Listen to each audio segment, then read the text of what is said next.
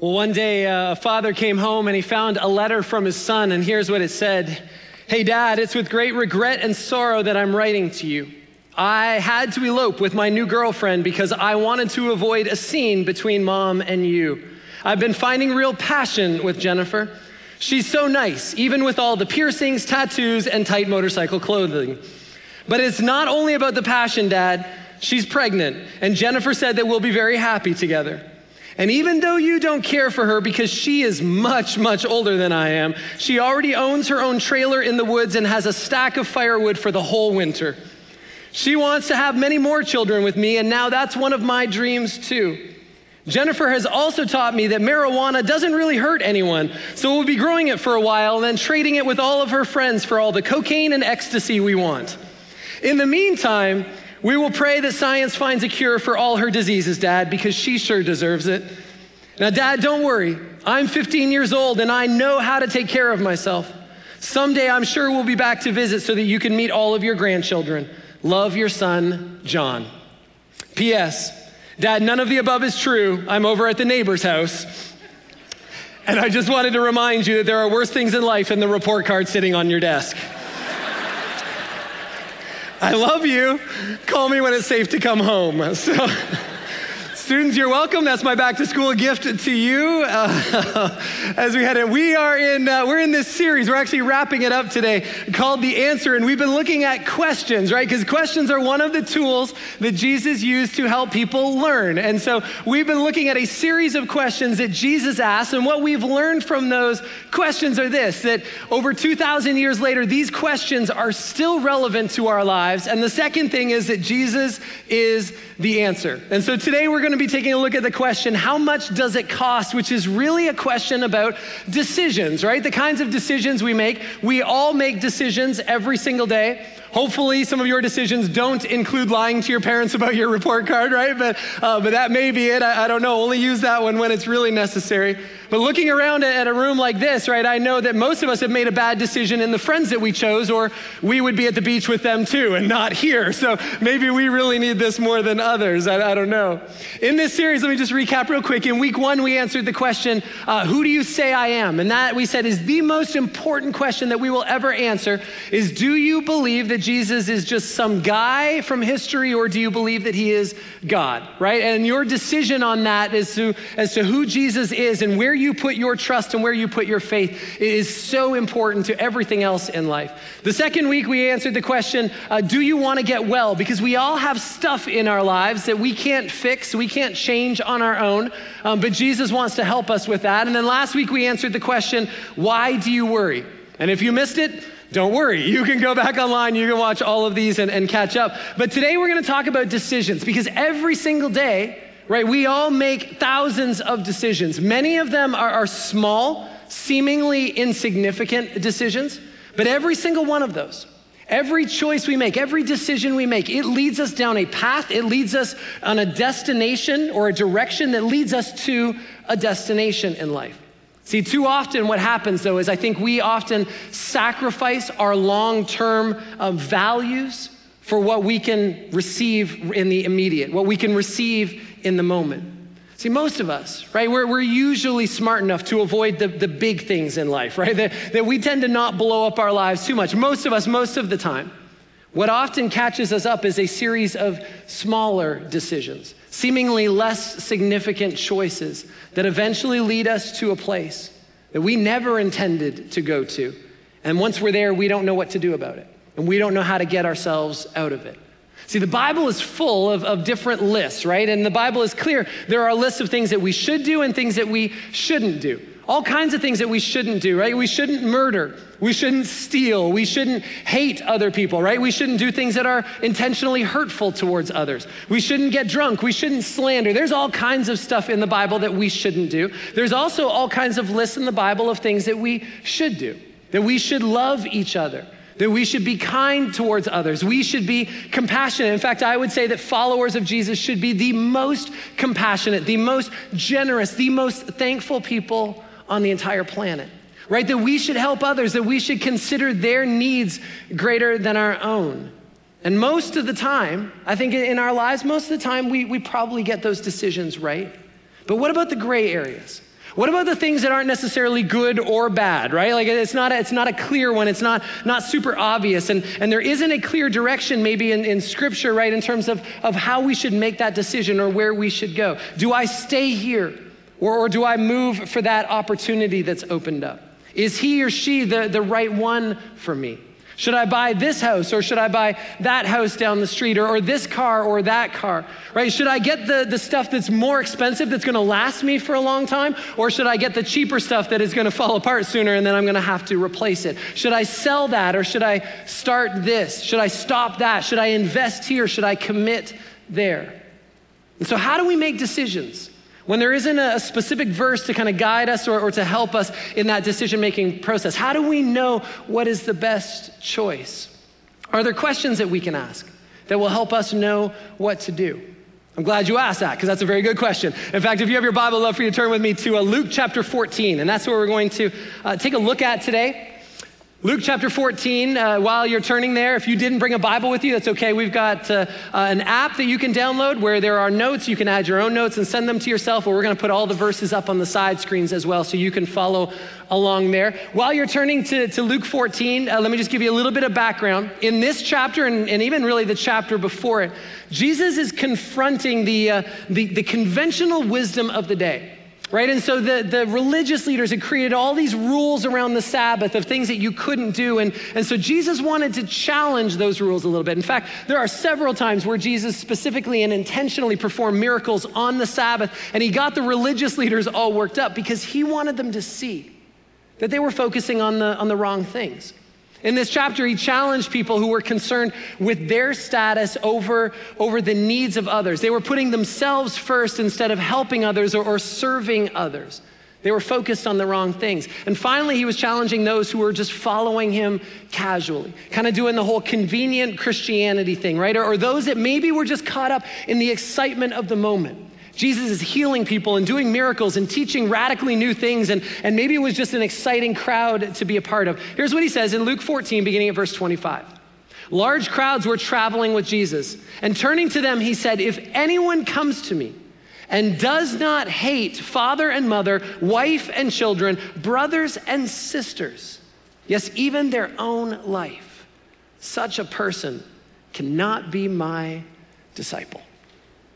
Well, that's fun, right?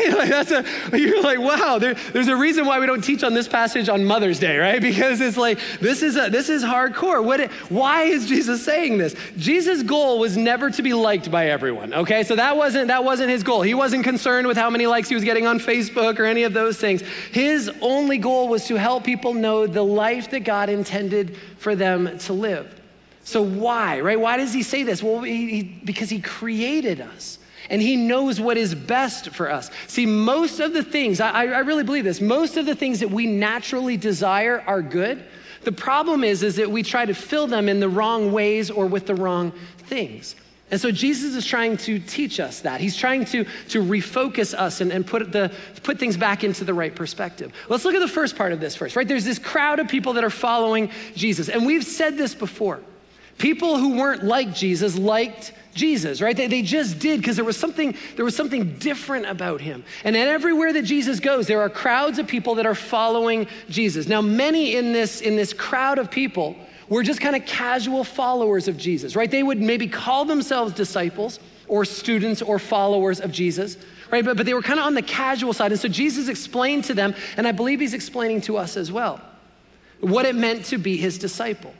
That they have to love him even more than they love their own family members. Now, I'm confident that Jesus got some angry emails over this statement, right? And I don't know if he pulled a Pastor Mike, if he was like, hey, send them to peter@12disciples.com, right? Like that's where you can send your emails. Because I'm sure the disciples even in this conversation, they're wondering what's going on, right? They're wondering what it is that Jesus is doing because they were loving the attention.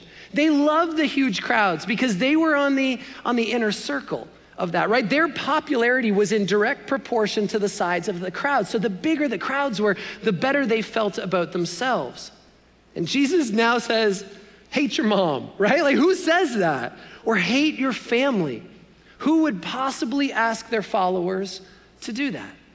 See, it's important to understand a couple things. Jesus is not going against the fifth commandment, right? To honor your father and mother found in Exodus 20. He's not going against that. And Jesus is not telling people that they need to break up their families, right? Like that's not his intention here at all either. The word hate in the Aramaic, the language that Jesus was speaking at this time, it literally means hate. Like it was a strong word. Jesus was really trying to get their attention in it. But what it also really meant was love less. See, it's more of a priority word than it is a relational word. And so Jesus wasn't literally saying that you need to hate your family, right? You don't have permission now to not invite the in-laws to Thanksgiving. Sorry, but they still get to come, right? Like that's not what Jesus was saying. What he is saying is that yes, you love them, but you need to love them less than you love me. So he was saying to his followers, right, that their love for Jesus should be so complete. It should be so wholehearted. That their love for their family members, even their love for themselves, should pale in comparison to their love for Jesus. So countercultural, right? What Jesus is teaching here. And in fact, it was offensive. It was offensive to anyone who wasn't living God's intended ways, right? And so choosing to follow Jesus meant that there was possibly alienation that was going to happen in your life. It could be from your family. It could be from your friends, definitely from your community, right? There were all kinds of consequences to following Jesus, which is still very real today. And that's not just something that happens in other parts of the world, right? In years of working with high school students, it happened all the time where students who gave their lives to Christ put their trust in him. It ended costing them relationships, sometimes with boyfriends or girlfriends, with friends that were close to them, sometimes on a sports team, sometimes with their family. See, Jesus isn't calling everyone who chooses, or he's calling everyone, who chooses to follow him, to understand what's involved in following him, to choose whether they were completely committed to him or not. See, there was no middle ground, is what Jesus is saying. You're either all in or you're all out. And if they couldn't make that kind of commitment, then they couldn't be his disciple. But Jesus isn't done yet. Look what he says in verse 27. And whoever does not carry their cross and follow me cannot be my disciple. Right? And you guarantee in that crowd where there were people who were like, check please, right? Like I'm done, right? Like I thought church was supposed to make you feel good, right? Like this doesn't feel good, Donnie. This is hard. It is hard, but it's so important. See, besides willing to love Jesus and to love Jesus more than loving others, right? And even more than ourselves, he continues to add to this. He says that we need to carry our cross. And maybe some of you are wondering, I hope cross means something better in the Greek than I think it does. No, it doesn't, right? It means exactly what you think it does. That a follower of Jesus must be willing to give up their lives for him. That they're willing to give up their lives to follow him. See, Jesus taught this crowd, he wanted them to think through their enthusiasm. He wanted them to think through their levels of commitment. He was challenging those who were superficial. To say, you either got to go deeper in your following, deeper in your commitments, deeper in your relationship with me, or you need to turn back. But hanging out in the middle, it just doesn't work. And so following Jesus is total submission to him, perhaps even to the point of death. See, this truth hasn't changed. It's still relevant. It's still the same for us 2,000 years later. Following Jesus is free, okay? I want you to make sure we understand this because we talk about this all the time here at Hope. Following Jesus is free. I want to be clear. Jesus did everything for your salvation. Okay, everything was accomplished by him. His death on the cross, when he traded his perfection for your sin, for my sin, for the sin of the world, right? He said, I'll take your sin, you get my perfection. It is all because of what Jesus has done that you are forgiven of your sin, okay? Let's make sure we understand that. You had and have absolutely nothing to do with your salvation. It is all by faith in God's grace. That is the only way. And for those of you that are skeptical, right? You're like, oh, here it is, right? I knew there's always a catch with this whole like God thing and stuff. Now they're gonna ask for all of our money, right? Like that's not what we're doing. That's not what we're doing. But there is something here. It says that we need to following Jesus is costly. It's free to receive. But you have to understand that you're gonna have to give up certain things in your life, certain rights, certain privileges. That maybe it's that you don't talk the way that you used to talk. Before Jesus, I talked like this. Now I talk differently. Maybe it's how I treat people. I treated people like this before Jesus, but now I need to treat them this way. Maybe it's how you spend your money, right? I spent it this way before, now I spend it differently. Whatever those things are, God wants to change parts of our character to make us more and more like Jesus. So your priorities are going to change. They have to. The way you spend your time will change. It has to. Your old way of living has got to be different when you follow Jesus. And you may be persecuted as a result. Right? That's a legit thing. It may cost you a promotion at work. In fact, it may cost you your job entirely. It may cost you a relationship. It may even cost you your family. Let me just say, I'm sorry. If we don't talk about that enough, I'm sorry that we don't. A relationship with God is free, and it is life-changing. It is the greatest decision that you will ever make in your life. So please hear me on that side, but it will cost you. And not necessarily the same amount for each of us, right? For each of us, it might cost us different amounts. And I know this is hard, but it's important. And let me tell you why this is important that we understand it. If you're here today and you're undecided as to whether you're a follower of Jesus, right? You're like, I've been checking out the whole God thing, checking out the Jesus thing, Donnie. I'm just not sure that I'm ready to commit yet. Let me just say, we're so glad you're here.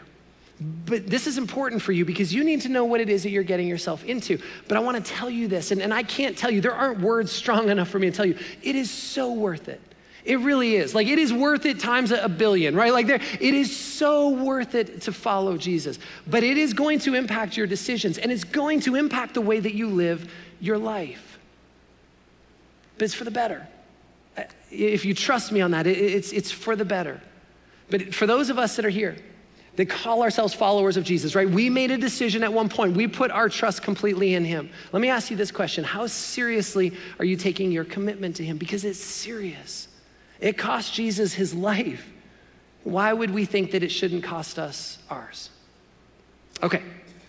Everybody take a deep breath, right? Like, whew, that's kind of heavy, right? So let me just recap real quick. Like, I'm supposed to hate my family and I'm supposed to die for Jesus. No, sort of, right? Like maybe a little bit, yeah, but let's put it this way. You're supposed to love your family, but you need to love Jesus more and to live for him with all of your life, that he is the center of your life.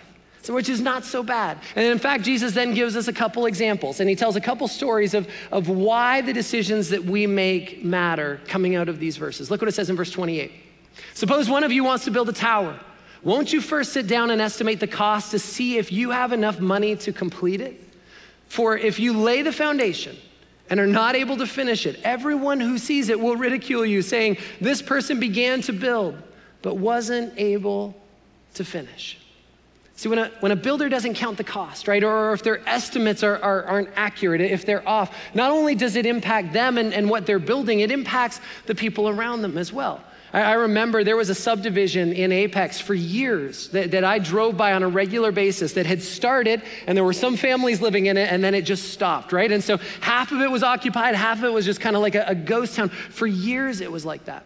A few weeks ago when we were in Haiti, we were driving around and I noticed that every building, like literally every home, because they're all on mountainsides, you can kind of look down, you're over the roofs for a lot of them when you're on the roads. And I looked down and there's like rebar sticking out of all of the roofs. And I thought, man, this is what I'm gonna be talking about in a few weeks. And so I asked Danny, who was there with us on the trip, I was like, Danny, why doesn't anybody like finish? Like everybody, like they didn't count the cost, right? And he's like, no, actually, they get a discount. They don't have to pay taxes if their house isn't finished. So that's why they have rebar. I'm like, oh, that's genius for them. But we understand this. I remember learning this lesson as a kid. My birthday is in January. Little plug, I like Jeeps and peanut M&Ms. So just tuck that away, do it whatever you want. But I remember when I was a kid, I had some extra Christmas money that was left over, right? And my birthday is just a few weeks later. I had some birthday money, and so I put it together. And I was gonna go to the store and I was gonna buy some G.I. Joe stuff, right? Like that was what I wanted to do. Because even as a Canadian boy, I just really wanted to be a real American hero. And so, yeah, North American, right? We tried to lump ourselves in. The Canadian version had a moose instead of a tank. It was just lame, right? And so I wanted the cool stuff. And so now this is back in the day with like magazines, right? There's no internet, there's no Amazon bringing it to your house the next day. And so I got out a notepad and a calculator and I'm like adding up all the prices, right? And I discovered that I had enough money to buy the stuff that I wanted. And so I got a ride down to the store and I picked out all my stuff and I took it to the cashier and I'm like getting it like checked out. out, right? And next thing I know, they tell me that it's going to cost me more than I had. And I pulled out my little notebook and I checked my research again, and I'm like, no, my calculations are right. I'm very confident the high school girl that's running the checkout counter, that she's wrong in this.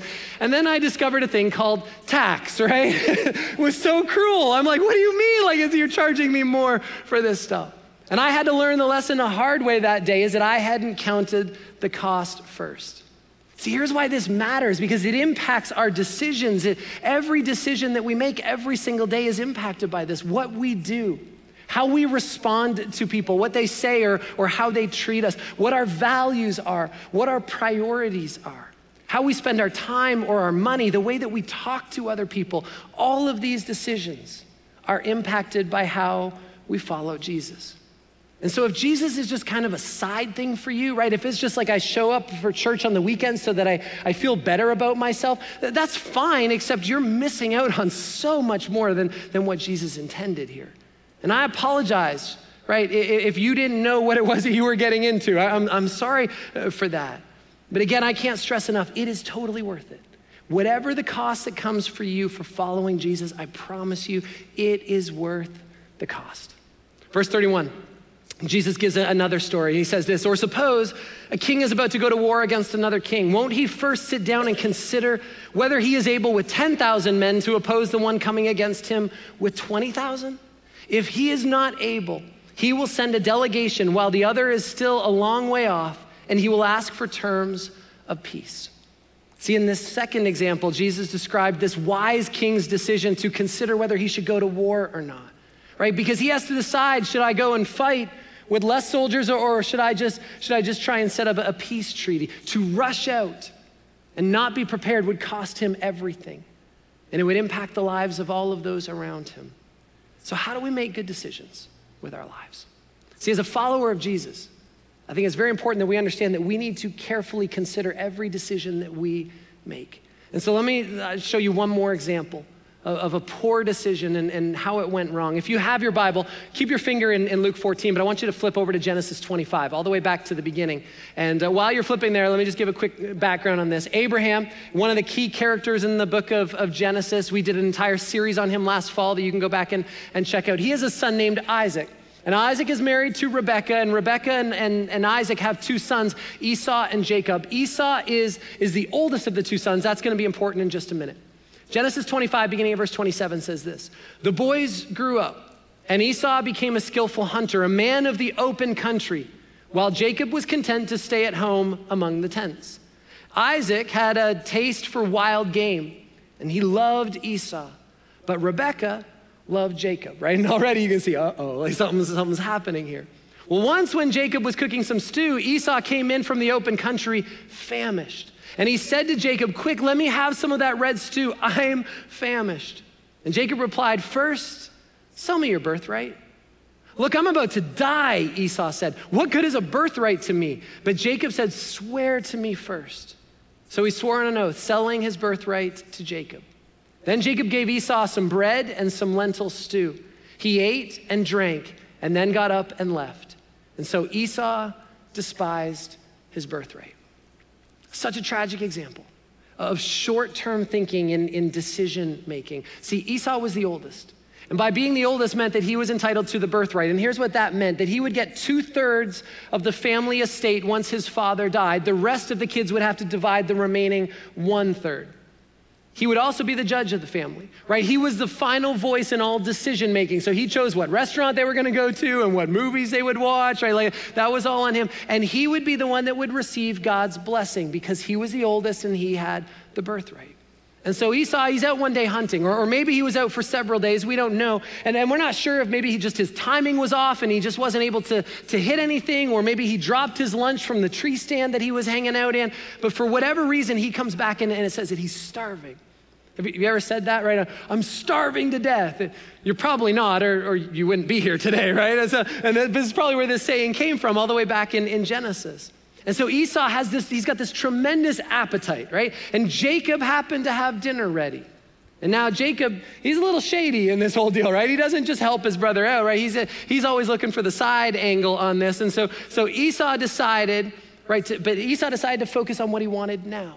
He was just focusing on the immediate need, this hunger, this appetite that he had, rather than his long-term future benefit. He allowed his appetite to dictate his decision. See, here's the principle in this story. You're always going to be tempted to trade what is of greater value later for what's most enjoyable now. So your appetites will control your destiny if you don't control your appetites. Your response to your appetites will always determine your future. And so every single day, you and I are focused or tempted by a bowl of stew, right? That thing that's right in front of us, that'll just feel good in the moment. That thing that'll be so satisfying right now. Don't trade your significant future for something insignificant now. Back to Luke 14, verse 33, here's what Jesus said. In the same way, those of you who do not give up everything you have cannot be my disciples. See, this is the only way to true fulfillment and satisfaction in our lives. Bottom line is this: following Jesus means that we need to carry our cross and count the cost. Let me give you 3 questions. 3 questions to wrap this up that will help you in the decisions that you make on a regular basis. They'll help you make decisions that both honor God and will lead you in a direction to the destination that you want to go to. But let me just say, these 3 questions, they're not gonna automatically answer every question or every decision that you face, right? Should I use Crest or should I use Colgate? Yes, just brush your teeth, right? Like sometimes it doesn't matter, but they are gonna be principles that are gonna help you make better decisions. And at worst, even if they don't, right, they're at least gonna slow you down and keeping you from making poor decisions in your life. Here's the first question: is God first? As you ask yourself this question, is God first? Do I love God with all of my heart and all of my soul and all of my mind and all of my strength? In Luke 10:27, Jesus said this: love the Lord your God with all your heart, with all your soul, with all your strength, and with all your mind, and love your neighbor as yourself. See, do you know what it means, what all means in the Greek? You do, it means all, right? Like it's right there. It's not some of, it's not part of, not when it's convenient. God, I'll love you when it's convenient. I'll love you on Sundays or whatever it is, right? Like that's not what he's saying. He's saying it's all of you all the time. Is God first in my life? Is God first? Is he at the center of everything? If not, then what do you need to repent of? Which literally just means you change your mind and you change your direction. You go in a different way. If God is first, and what happens is that God's values begin to change and shape my values, right? That God's character begins to shape my character. God's spirit is going to be speaking to me through his word into my mind. It eliminates selfishness and pride and greed and lust and all of the things that may influence my decision in a way that would take me down a path that I don't want to go down. Everything starts with addressing who is in charge in my life. This is what Jesus meant when he said, carry your cross. He's literally saying that we need to surrender all of my selfish, right, desires, all of my pride, all of my attitudes, all of those things, and I put God first in my decisions. I choose to love you with all of me, and I choose to love others the way that I love myself. And if you do this, then you won't make a sinful decision, right? If you love God with all of you and you love others, you won't make a selfish decision because it would contradict God unless you intentionally choose to do things your way instead of God's way, right? And we've all done that, but the goal is to stop doing that. Here's the second question: what's the wise thing to do? Andy Stanley, in his book, Ask It, he says it this way: in light of my past experience, my future or my present circumstances and my future hopes and dreams, what is the wise thing to do? I love that, right? In light of my past experience, what have I learned from my past, right? The mistakes that I've made or the mistakes that other people have made, maybe even the good decisions with great results. How should my past influence my present? How should it influence the decision that I want to make now? And for both Laura and I, our dads at one point, they both leased cars. And the benefit of leasing a car, if you've never done it before, is that every couple of years you turn it in and you get another new car. And so you're basically always driving a new car, which means you have little to no maintenance on it. Just as that new car smell is like wearing off, you trade it in and get another one and it starts back up. So you're always living in that new car smell, right? It just sounded like a great idea for us. And so we leased a car that was more than we would have spent if we had just bought a car, right? Because that's part of it. You don't think about the big picture of it. And we began to make those monthly payments on a car that we would never own. And so basically we're paying to borrow someone's car, right? That's kind of what we were doing. And we were in student ministry at the time, which meant that we were driving students all over the place all the time. And so I had to replace the tires. And I put on way more mileage than I was allowed to put on each year because there was restrictions on that. And it only smelled like a new car for about 3 weeks. And then it just started smelling like a locker room, right? From like the kids that we were dragging around in there. And I quickly discovered that our dads were just in a different stage of life, right? And in a different financial situation than we were in. They didn't drive a lot. It was a terrible decision for us, and we regretted it financially. See, we kind of took the stew, right? We took something that looked good, but we didn't think about the long-term ramifications of it. Now we own 2 older cars rather than leasing one, right? Because we learned from our past. So we've got to consider the past, but we also have to consider my present circumstances based on what's happening right now in my life.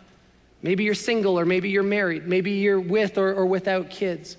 Right? Maybe you're in debt or you have no debt. What season of life are you in? How much time do you have? What relationships are a priority to you? What is your job or school situation looking like? How much money are you making? How much money are your kids costing you, right? Like you got to weigh all of those things. And then finally, my future hopes and dreams. Where do I want to be? What do I want to be doing 5, 10, 15, 20 years down the road? Who will be dependent on me?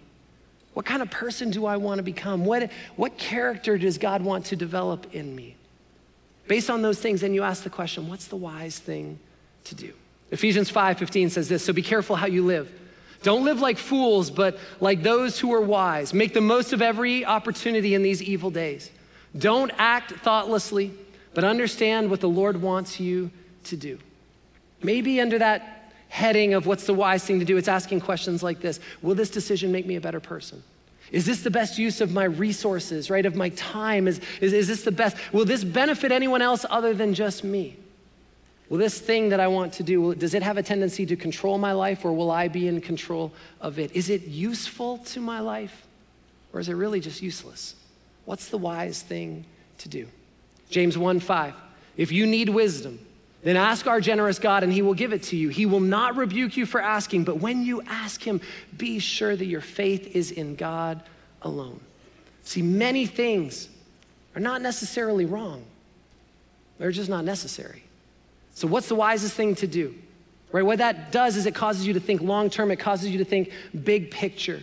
Before you feed your appetite, slow down, make yourself a sandwich and think about the consequences of what might happen. Here's the third question, it's this.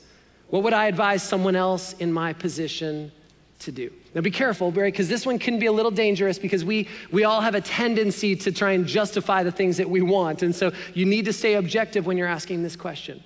But when I think about my best friend in life, right? If they were in the exact same situation that I'm in and they had to make this decision and they came to me for advice and I know everything about that from this perspective, what would I say to them? Would I tell them that they should do that, or would I tell them that they shouldn't do that and walk away?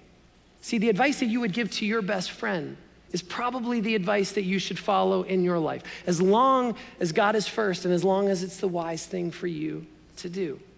Here's maybe another way to ask it. Does it bother my conscience? Right? Is this going to keep me up at night? See, I can go home tonight and I can eat an entire carton of ice cream. I've done it before, right? Like I can do that. But is it best for me? No, and I can't go home and do it with a clear conscience, right? It may be perfectly legitimate for me to go do that. But if I can't do it in a good conscience, then forget it, right? It's wrong for me to do. It might be right for you to do, and you're lucky, right? But it's wrong for me to do, then I shouldn't do it. Because the Bible teaches clearly that when we doubt something, that we shouldn't do it because doubt becomes the opposite of faith. Maybe you ask it this way, does it hurt others, right, more than help them? And is this the most loving thing to do? Proverbs 12:15 says this, fools think that their own way is right, but the wise listen to others. See, it's so true, whether that's listening to trusted advisors in your life before you make those decisions or considering how you would advise someone who had to maybe make the same decision you were. The bottom line is this, following Jesus means that we carry the cross and we count the cost. I hope this series has been helpful to you. It's been challenging to me as I've had to go through this. Will you join me as we pray? Father, we thank you. God, thank you that you love us so much Not only did you die for us, but God, you care about how we live and how we follow you. God, thank you for the sacrifice of your Son, Jesus.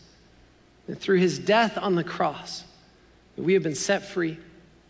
That we have the chance to be forgiven of our sins and to experience the relationship with you and the life with you that you intended from the very beginning. And so God, will you help us to begin to count the cost in our lives, to recognize that what you have done for us and what you offer to us is completely free. But God, there's a cost to it. And Father, may we recognize and realize that that the cost is so insignificant compared to what you've done for us, and so insignificant compared to the greatness of you and being in a relationship with you. And so Father, will you help us to make wise decisions with our lives? Father, help us to make decisions that will not cost us our faith, that will not cost us our family, and that will not cost us our future. But God, help us to take those things into consideration. Help us to look at the long term, the big picture. Help us to make the wise decisions in our lives. God, we're gonna be faced with bowls of stew this week. Things that are easy, things that are quick, things that are gonna feel good in the moment. God, will you help us to avoid those? Help us to be aware of those things. Help us to slow down and help us to choose the wise thing in our lives. God, we love you. Thank you so much for loving us. We praise you and pray all these things in your name. Amen.